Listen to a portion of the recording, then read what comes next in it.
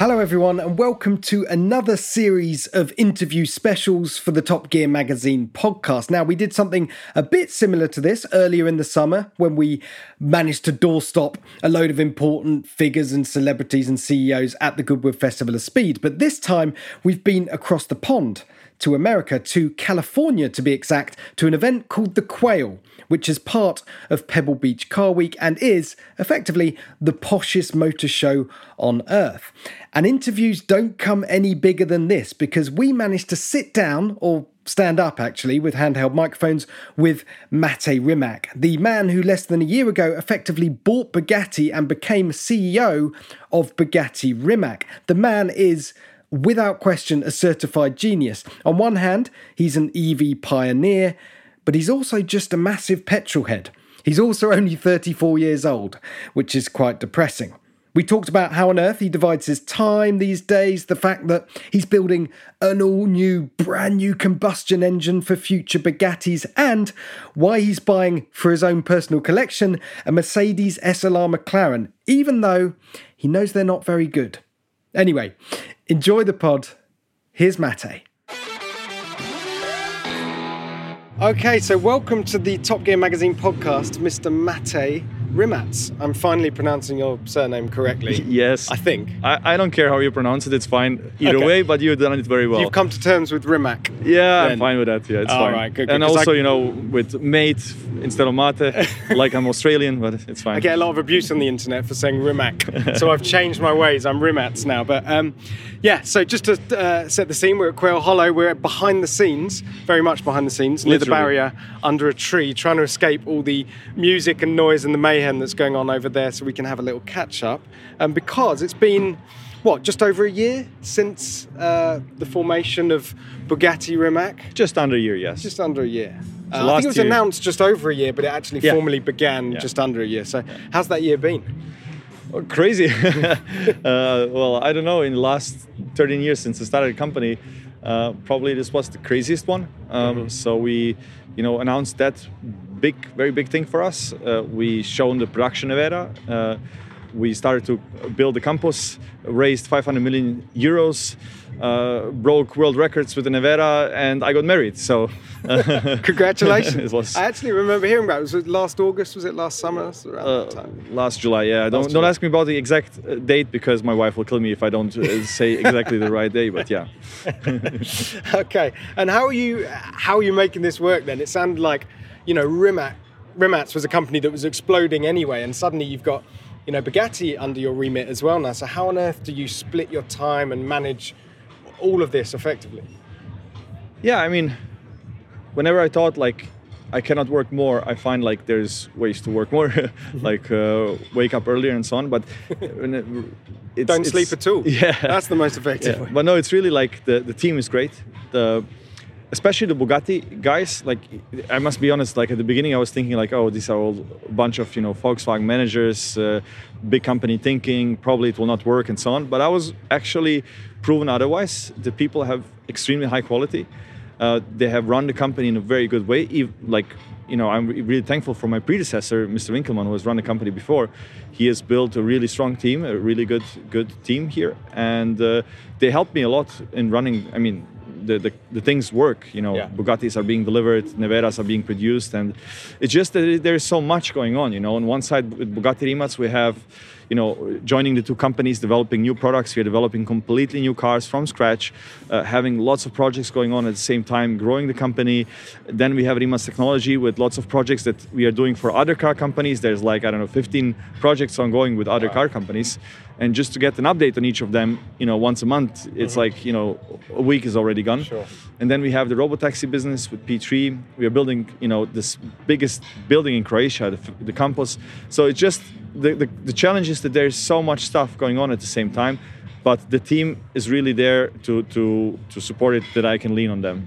Brilliant. Well, let's focus on some of the product then, because obviously Bugatti's got the Mistral here. Now you said when the companies joined that you were going to keep the W16 engine alive, because I think there was some sort of assumption that that's it, Bugatti's an all-electric company because you are the all-electric man, if you like.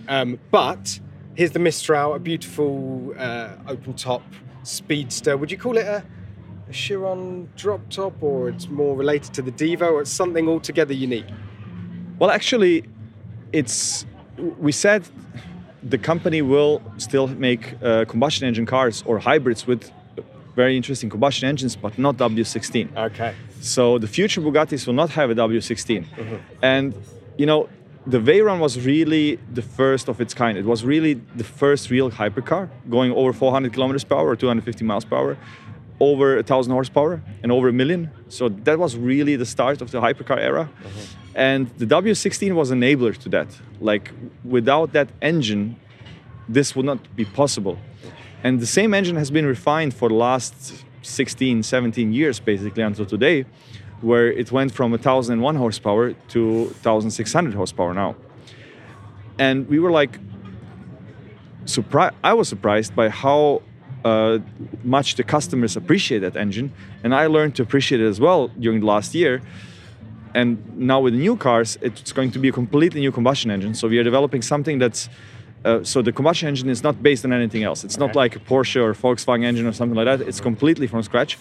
But we were like, the people love the W16 so much, and it's like the pinnacle of the engine development. There's probably never going to be such a crazy engine ever again, because people are downsizing and making smaller engines, and yet here you have this crazy W16 quad turbo. Yeah. So let's do it one more time, and that's why we decided to make it open rooftop car, because we wanted people to enjoy the sound and the emotions of the engine in the most unfiltered way, and that's what the Mistral is. It's based on the Chiron platform, but it's completely redesigned because the Chiron was never designed to be an open rooftop car, so we had to develop the whole car from scratch, basically. Okay. You say the last outing for the W16, but is the Bolide still on track to to go into production, and that will have the W16 engine? Right? But this is coming after the Mistral is coming slightly after the Bolide. Oh, really? Yeah. Oh, okay. So the cadence is Bolide. And Bolide, obviously you announced, I think it was exactly a year ago here today, that you were going to make 40 of them track only. The specs are out there, of course. It's insane. It weighs 1,400 kilos, etc. Has anything changed in the Bolide plan in the last 12 months? No, we are producing the car, and we will deliver the 40 units to customers. It's all sold out already. Last year it was sold out. Yeah. That project started before I came, and I was really amazed what that car actually can do. It's like an LMP car that a normal person who has 4 million to pay for the car can use. So the difference between an LMP car and the Bolide is, first of all, you can fit 2 people in, and second, you don't need a team of 20 people behind you. You come to the track with that car and just go bonkers, and you can achieve crazy G-force, like 3G, in a corner or while braking. It's generating, I think, 3.5 tons of downforce. It's absolutely insane what that car can do. So it's going to be really, I think, something very exciting for people who can afford it and use it. And that drivability, because that's what always made Bugattis unique, was this stratospheric amount of power, these crazy performance figures.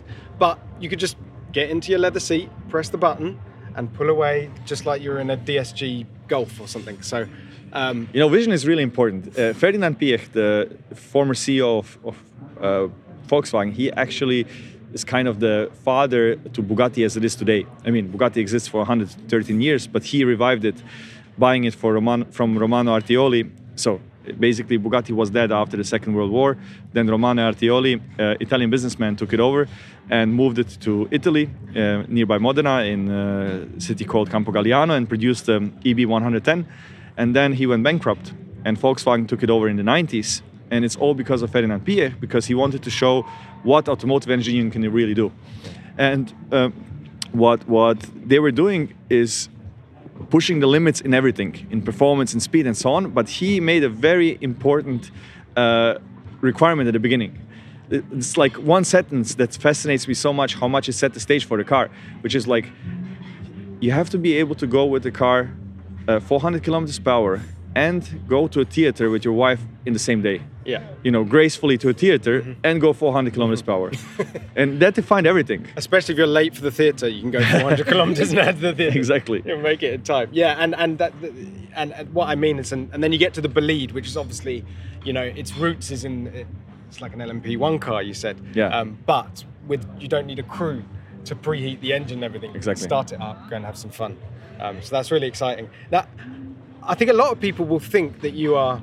I just realised we've spent most of this time talking about combustion engines, because most people will think you're an EV evangelist, but actually you're just a performance car fan, right? It doesn't matter if the power comes from an e-motor or a combustion engine. Exactly, and I said it always. Luckily I said it also before we took Bugatti over, so it's like it's consistent, because when we started to discuss about the takeover of Bugatti, Volkswagen and Porsche were telling me, the next Bugatti needs to be electric. And that would be the easiest thing for me to take the Nevera, which we have developed for 5 years, and it's really like, the top car currently out there, the highest performance and so on, and just rebadge it into Bugatti, change the design. That's the easiest thing to do. But I was fighting furiously with the management of Porsche and Volkswagen, really heated arguments that the next Bugatti shouldn't be electric. Yeah. And I think that was absolutely the right decision. So with the two brands now, with Rimac on one side, we decided to keep it all electric, and Bugatti, for the foreseeable future, it will have combustion engines with strong hybridization, interesting combinations with the electric powertrains, but we think it's important to still have a combustion engine. So a new engine with some electric assistance, and for the future of Bugatti. Believe me, you'll be very surprised. I'm just piecing it together here. You'll be very surprised what kind of combustion engine. Okay, all right. I can't wait to see.